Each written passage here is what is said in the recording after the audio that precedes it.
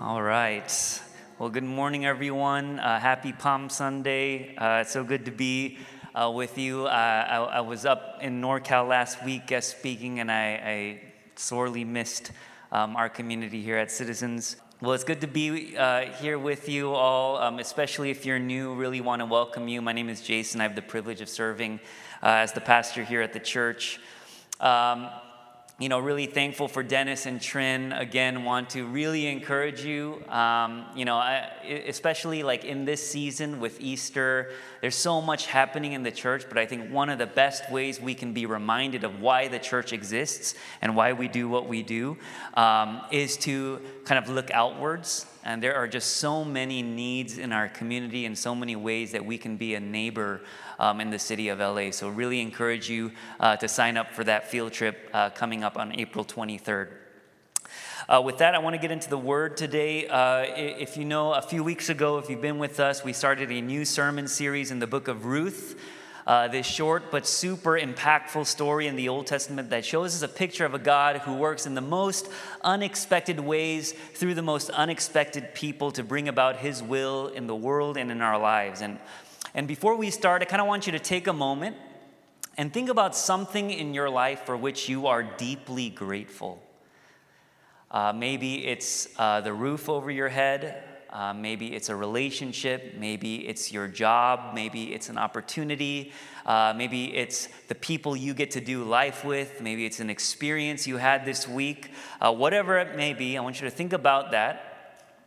And I want you to think about all the different things that needed to happen, all the different pieces that had to come together in the most perfect way in order for you to have this thing for which you are so grateful.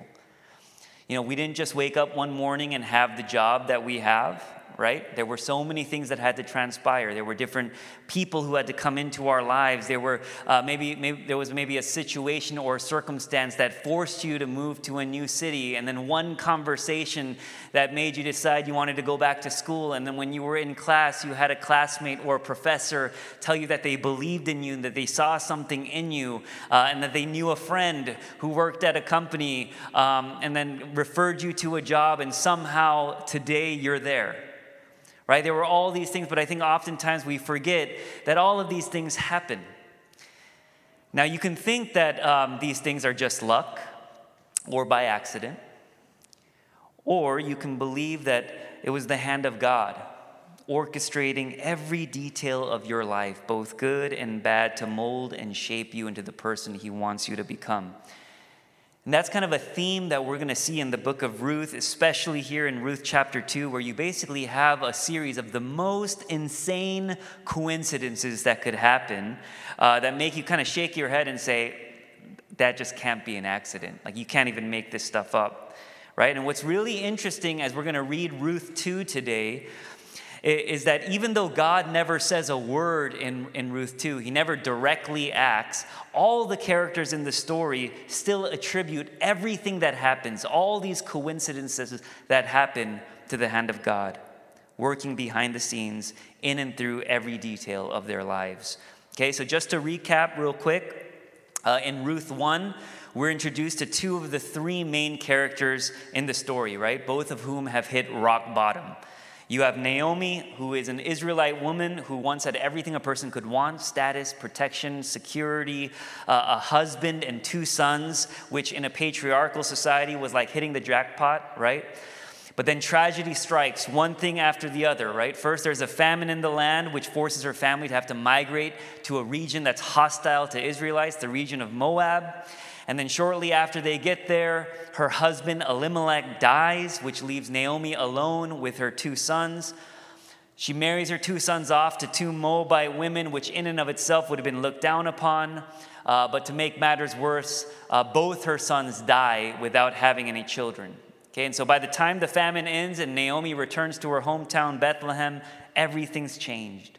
All the men in her life have died, and the only person who's come back with her is her Moabite daughter-in-law, Ruth, who's also a widow, also with no status, no protection, no security. And not only that, she's a Moabite living in enemy territory. Okay, she's a Moabite living in Bethlehem. Okay, so if you have your Bibles, if you want to turn with me to Ruth chapter 2, we're going to read the whole section. And especially with these are long kind of passages in Scripture, really want to encourage you to really kind of dive into the story. To really place yourself in the story, to understand what's going on, to place yourself in the perspective of the characters that you see here. Okay, Ruth chapter 2, and I'm going to be reading from the New International Version, the NIV, and you'll see it on the screen behind me. This is the reading of God's Word. Now Naomi had a relative on her husband's side, a man of standing from the clan of Elimelech, whose name was Boaz. And Ruth the Moabite said to Naomi, "Let me go to the fields and pick up the leftover grain behind anyone in whose eyes I find favor." Naomi said to her, "Go ahead, my daughter." Real quick, what's really interesting is all throughout chapter 1, Ruth is referred to as just Ruth. Right? But at the end of chapter 1, when she arrives in Bethlehem with Naomi, the author identifies her as Ruth the Moabite. And right there, the first time we hear Ruth's name in chapter 2, she's also referred to as Ruth the Moabite, right? It's as if the author is intentionally highlighting the fact that Ruth is not from here. She's an outsider. She's different. She doesn't belong as a part of this community, right? As a Korean American, I grew up in Cerritos.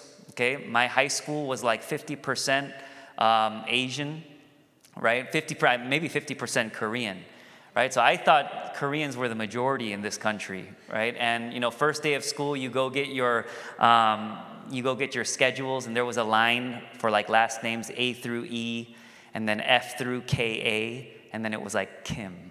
Right? And it was like amazing because you were like, how there are so many Kims at this school. Well, my wife grew up in the suburbs of Philly, where she was probably like one of 3 Asians in her elementary school.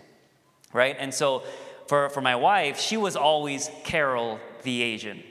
Right? Like that was her identifier because she stuck out. And it does something to your psyche when you're constantly referred to by the thing that makes you an outsider, by the thing that makes you feel like you don't quite belong. And so what the author of Ruth, I feel like, wants to communicate to us right away in chapter 2 is that what Ruth has willingly committed herself to by tethering herself to Naomi and following her back to Bethlehem is a lifetime of being identified as an outsider. Ruth the Moabite. Okay? Back to the word. Okay, verse 3. So she went out, entered a field, and began to glean behind the harvesters. As it turned out, she was working in a field belonging to Boaz, who was from the clan of Elimelech. Just then, Boaz arrived from Bethlehem and greeted the harvesters. "The Lord be with you." "The Lord bless you," they answered. Boaz asked the overseer of his harvesters, "Who does that young woman belong to?" The overseer replied, "She is the Moabite who came back from Moab with Naomi." She said, "Please let me glean and gather among the sheaves behind the harvesters." She came into the field and has remained here from morning till now, except for a short rest in the shelter. So Boaz said to Ruth, "My daughter, listen to me. Don't go and glean in another field, and don't go away from here. Stay here with the women who work for me. Watch the field where the men are harvesting and follow along after the women. I have told the men not to lay a hand on you. And whenever you are thirsty, go and get a drink from the water jars the men have filled." At this, she bowed down with her face to the ground. She asked him, "Why have I found such favor in your eyes that you notice me, a foreigner?" Boaz replied, "I've been told all about what you have done for your mother-in-law since the death of your husband, how you left your father and mother and your homeland and came to live with a people you did not know before. May the Lord repay you for what you have done. May you be richly rewarded by the Lord, the God of Israel, under whose wings you have come to take refuge. May I continue to find favor in your eyes, my Lord," she said. "You have put me at ease by speaking kindly to your servant, though I do not have the standing of one of your servants." At mealtime, Boaz said to her, "Come over here, have some bread and dip it in the wine vinegar." When she sat down with the harvesters, he offered her some roasted grain. She ate all she wanted and had some left over. As she got up to glean, Boaz gave orders to his men, "Let her gather among the sheaves and don't reprimand her. Even pull out some stalks for her from the bundles and leave them for her to pick up, and don't rebuke her." So Ruth gleaned in the field until evening. Then she threshed the barley she had gathered, and it amounted to about an ephah. She carried it back to town, and her mother-in-law saw how much she had gathered. Ruth also brought out and gave her what she had left over after she had eaten enough. Her mother-in-law asked her, "Where did you glean today? Where did you work? Blessed be the man who took notice of you." Then Ruth told her mother-in-law about the one at whose place she had been working. "The name of the man I worked with today is Boaz," she said. "The Lord bless him," Naomi said to her daughter-in-law. "He has not stopped showing his kindness to the living and the dead." She added, "That man is our close relative. He is one of our guardian redeemers." Then Ruth the Moabite said, "He even said to me, 'Stay with my workers until they finish harvesting all my grain.'" Naomi said to Ruth, her daughter-in-law, "It will be good for you, my daughter, to go with the women who work for him, because in someone else's field you might be harmed." So Ruth stayed close to the women of Boaz to glean until the barley and wheat harvests were finished, and she lived with her mother-in-law. Amen. So this is where we are at chapter 2. Okay, you have two widows attempting to start a life together alone in a world where widows are the most vulnerable people in society. Right? And at the beginning of the chapter, we're immediately introduced to the third character in this story, Boaz. And the first thing we read is that he's a man of standing. Okay, the Hebrew word there is the word hayil, which denotes a man of stature, wealth, valor, high economic standing in the community.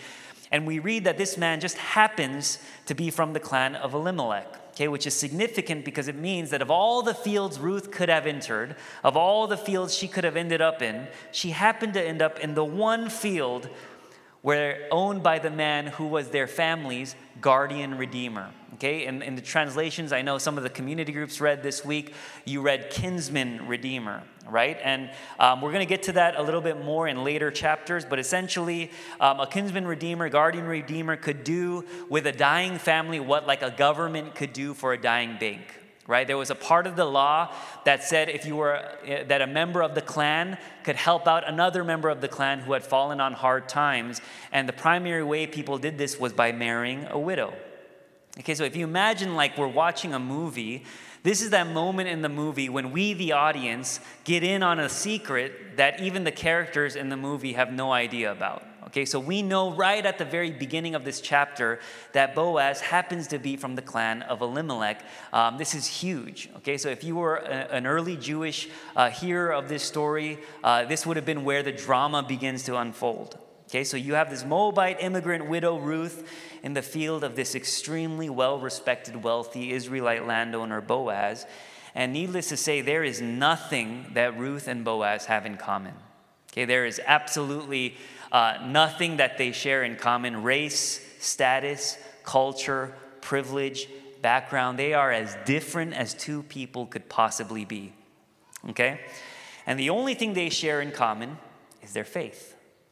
And we know this because Ruth is a new believer, because we know that she has committed to following Naomi's God. And we know that Boaz is also a believer because in verse 4, the way he greets his servants is like this. He says, "The Lord be with you," to which the workers respond, "The Lord bless you." And it's a subtle but really important detail here because it not only shows us that Boaz is someone who honors the Lord in his work, but it also shows us that his workers actually respect him. Okay, so Boaz has like a really healthy staff culture, okay, on this field. Okay, really good boss, right? They say, "The Lord be with you." Right? And this is important because it shows us that Boaz is not just a Sunday Christian. He's not just someone who says he believes in God, but he's a man who organizes his entire life, his workplace around his relationship to Yahweh.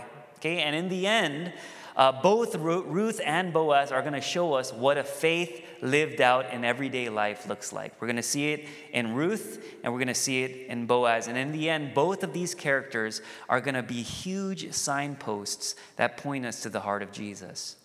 And I want you to think about the implications of that. This idea that a poor immigrant widow who has absolutely no social capital and a wealthy Israelite landowner who has all the social capital in the world can both show us glimpses of the heart of Jesus. And what this means is that whether you are the CEO of a Fortune 500 company, or you are a college student, or you are a stay-at-home parent, you have the same capacity to embody the love of Jesus in a way that only you can.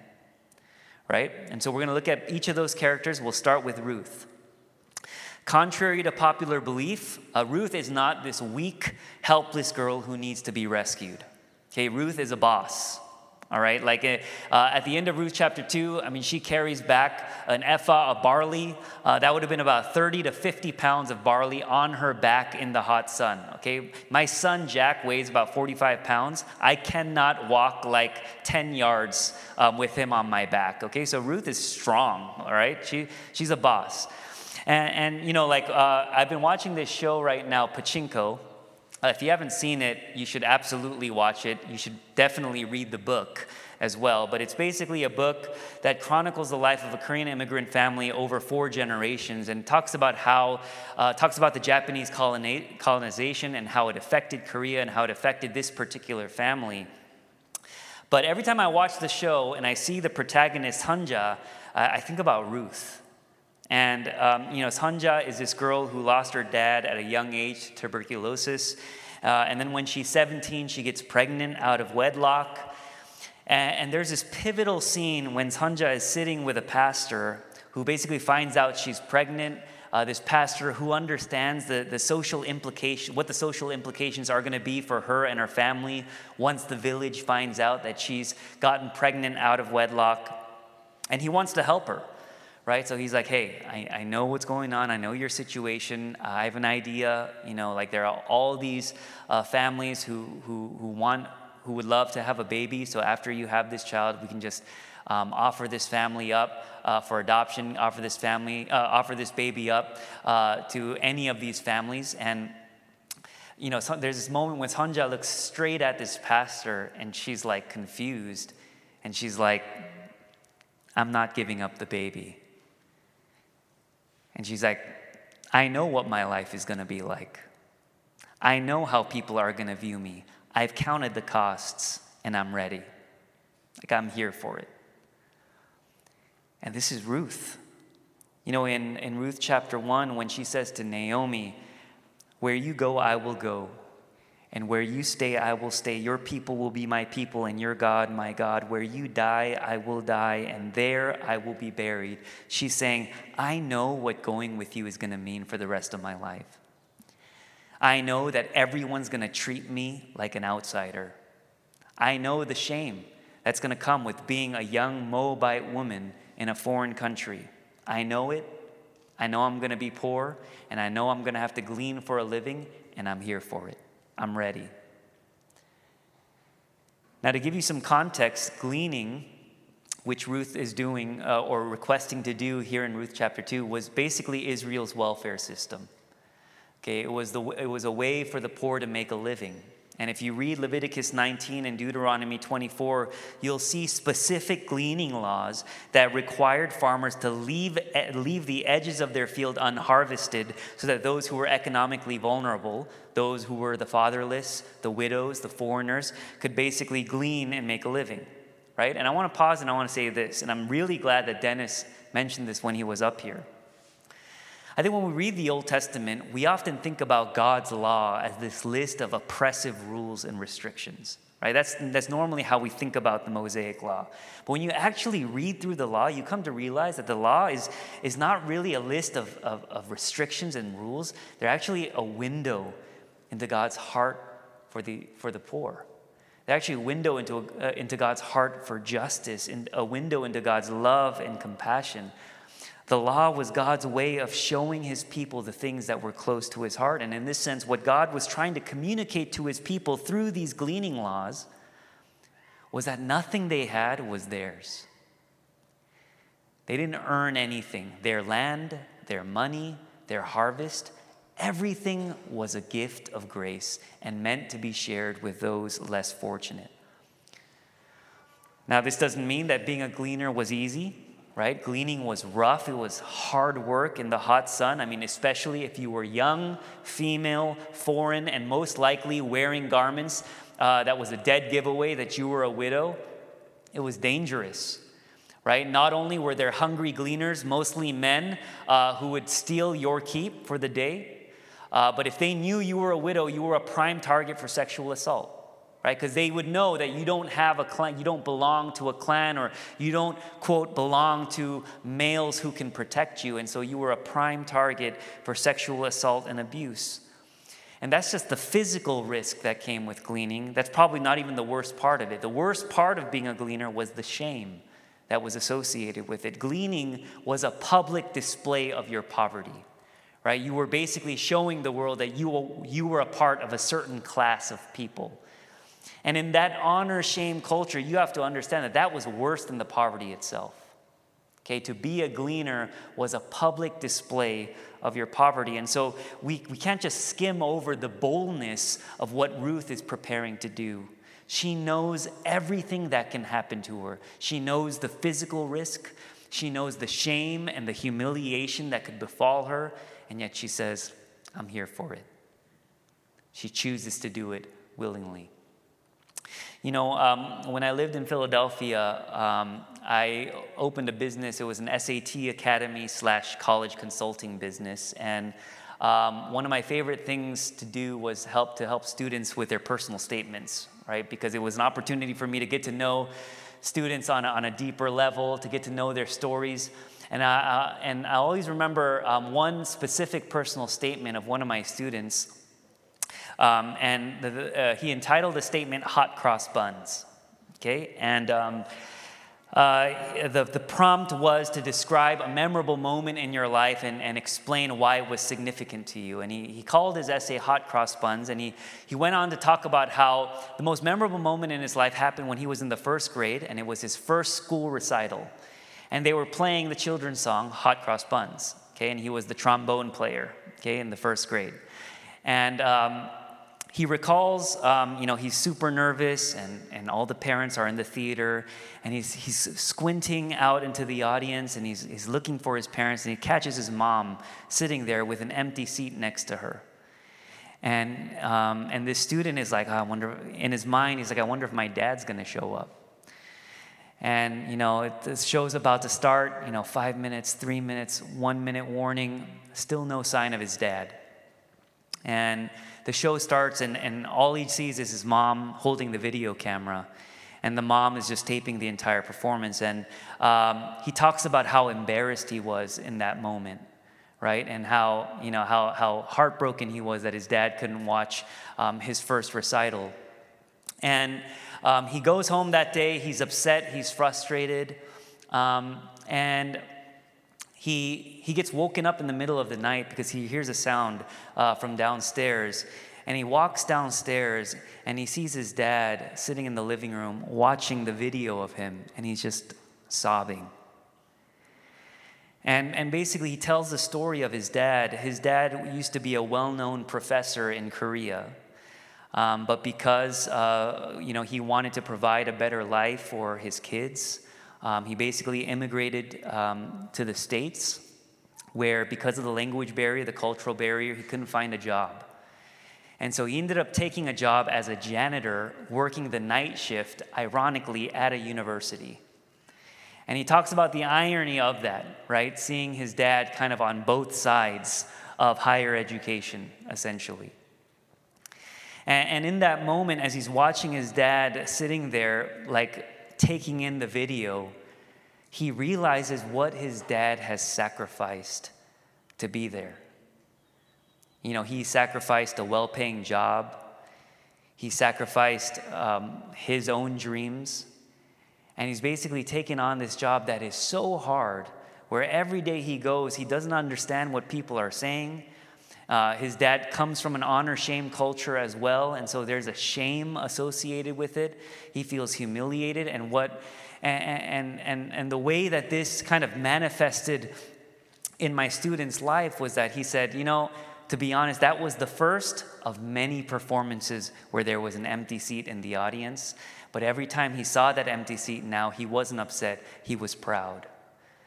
He was so grateful for the sacrifice his dad made. And what my student's dad and what Ruth have in common is that their sacrifice, my student's dad to immigrate to the States, Ruth's decision to follow Naomi, these decisions offered no real benefit to them.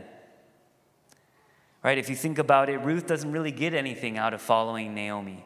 Probably makes her life harder, right? Maybe companionship, but I mean, it's her mother-in-law, right? I mean, like, there's a reason they call it mother-in-law, right? I mean, Naomi has no power. Naomi has no privilege, no status, no connections she can tap into. Some might say Naomi is dead weight for Ruth. And you would think as you read Ruth chapter 2 and once Boaz starts flirting with Ruth, like once he's like, you can dip your bread in my wine vinegar, right? You would think Ruth would be like, this is it. This is my ticket, right? I don't need Naomi anymore, right? Like, you would think like once Ruth knows she has this relationship on lock, she would just let go of Naomi. And yet Ruth doesn't break her promise.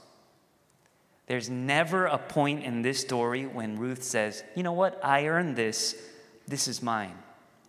We live in Los Angeles where you get a lot of people who are nice to you until they're not nice to you anymore. A lot of people who are nice to you until they move up the social ladder and they don't quite need you anymore. Like, we're used to this. Well, when you look at this story, Ruth withholds nothing from Naomi. There's never a point, even when Ruth's fortunes seem to be turning for the better, there's never a point when she lets go of Naomi, lets go of her commitment to follow Naomi wherever she goes. And my favorite part of the whole chapter is the last line. And she lived with her mother-in-law. It's so anticlimactic if you're reading this story because it's like things are happening, right? Ruth has found her ticket out of poverty. She's met the man of her dreams. She's found a community of women to walk alongside her. She doesn't need Naomi anymore, and yet the last line says, and she lived with her mother-in-law. She stays even when she doesn't need to stay. Sometimes there is nothing more powerful and reflective of the love of Jesus than people who choose to stay when they don't need to. When people who are willing to sacrifice their own comfort, their own needs, their own preferences, their own dreams and aspirations for the sake of others at great cost to themselves. This is who Jesus is. Jesus willingly endures the humiliation and shame of a cross for people who offer no benefit to him whatsoever. In the book of Romans, we read that while we were yet sinners, Christ died for us. Hebrews 12 talks about how Jesus, for the joy that was set before him, endured the cross, despising its shame. The cross, just like gleaning, was a public display of embarrassment and dishonor that was reserved for only the worst of the worst. And yet Jesus chose to endure it willingly in order to set us free from the slavery of sin and death. And Jesus is God, right? So at any moment in the story, Jesus could have walked away. While he was being stripped, while he was being beaten, while he was being mocked, it was all in Jesus' prerogative to walk away. You would think he would have walked away, he would have come down from the cross, especially when he heard people walk by and say, he saved others, but he can't save himself. And yet Jesus doesn't come down. Jesus stays.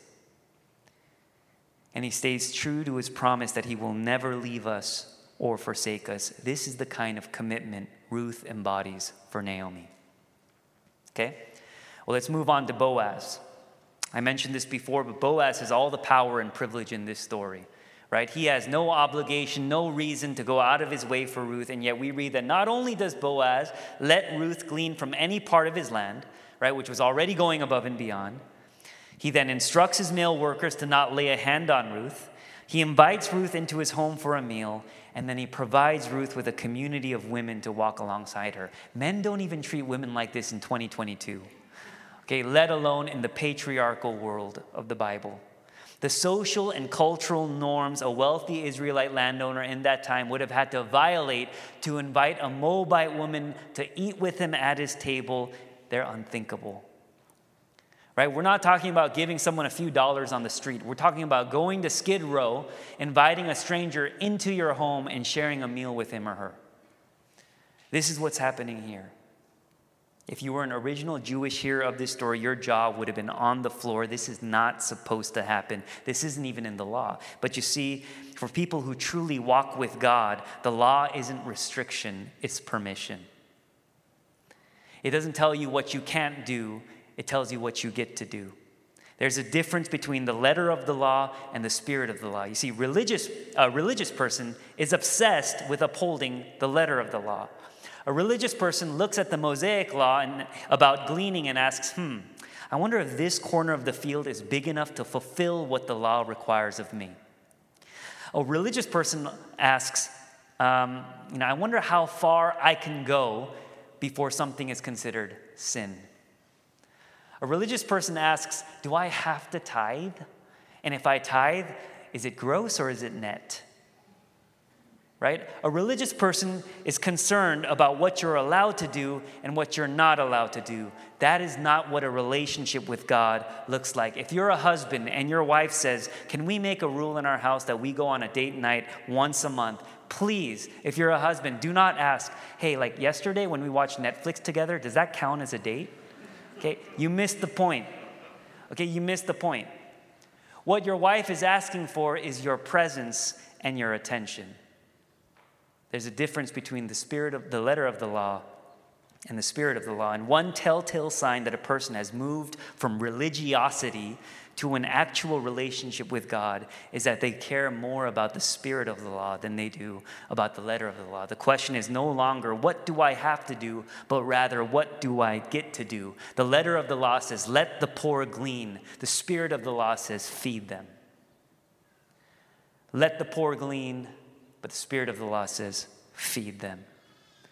Boaz isn't thinking, what more am I required to do for Ruth? No, he's thinking, how do I use all of the resources at my disposal, my power, my privilege, and my status to provide and care for this woman whom God loves so deeply? You see, what you and I often expect those with power and privilege to do is to abuse their power and privilege, to exploit people and take advantage of people. And yet Boaz doesn't do that because Boaz follows a God who doesn't do that. A God who, though he was rich, became poor, that through his poverty we might become rich. In Philippians 2, we read that Jesus, who was in very nature God, did not count his equality with God something to be grasped, something to be exploited, something to be used to his advantage, but rather made himself nothing and took on the form of a servant. And when Jesus came to this earth, he didn't concern himself with the letter of the law because he was too busy fulfilling the spirit of the law.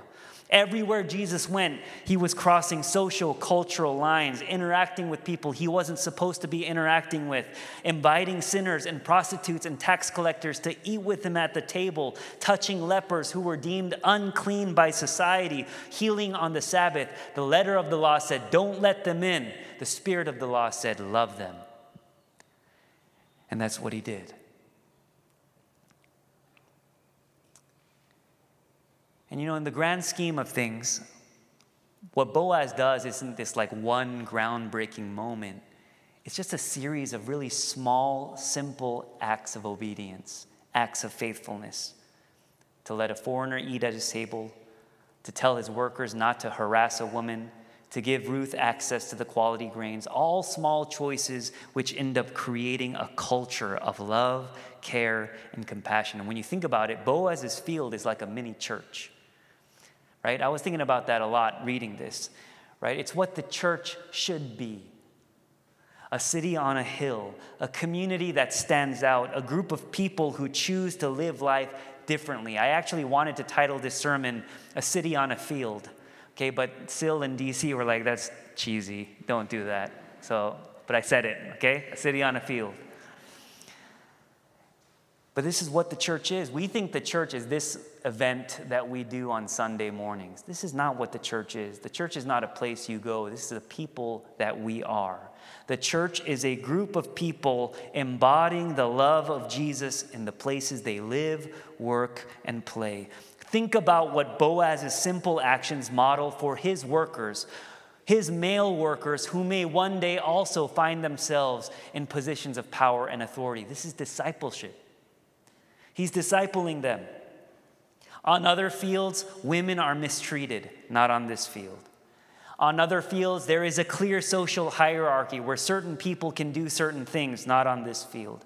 On other fields, leaders are harsh to their workers, not on this field. On Boaz's field, the hungry are fed, the vulnerable are protected, and the lonely find community. And you know what the most powerful part of this passage is? It's what happens to Naomi when Ruth comes back home carrying 30 pounds of barley. This woman, who literally 1 chapter ago was like, call me bitter, because the Lord has ruined my life. The Lord has brought suffering on me. This same woman sees Ruth coming back from this experience in the field, and she's like, the Lord has shown his loving kindness to us. What happened? She saw what the people of God could be. She saw a picture of what the church could be. And this is what our church is called to do, to bear witness to God's loving kindness to a world that is so broken and so desperate for hope.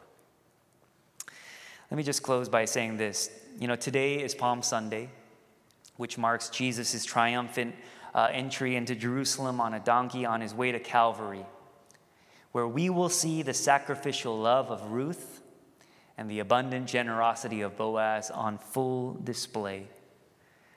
When the God of the universe willingly endures the humiliation and shame of a cross so that you and I, who were once far off, could be brought near by his blood. This is what this season is about. And probably the thing that wrecks me the most when I read this passage is when Boaz first goes up to his foreman and he says, who does that woman belong to? The foreman says, oh, her? She's the Moabite. She's the one from Moab, right? Ruth the Moabite, that's her identity. But when Boaz addresses her for the first time in verse 8, he calls her my daughter. He calls her my daughter. That's what the love of God feels like. Everyone in this room probably walked in here carrying an identity. An identity either you've placed on yourself or identity that you feel like society has placed on you. Less than, unworthy, not successful enough, not good enough, outsider, can't fit in. But the good news of this story and the good news of the gospel is that in Christ you are a son, you are a daughter, you are loved, and you're fully accepted. Let's pray.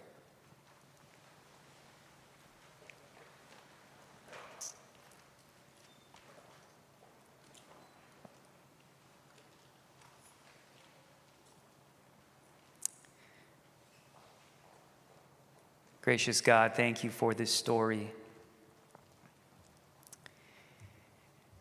Thank you for the lives of Ruth and Boaz, through which we can see more of your heart for us.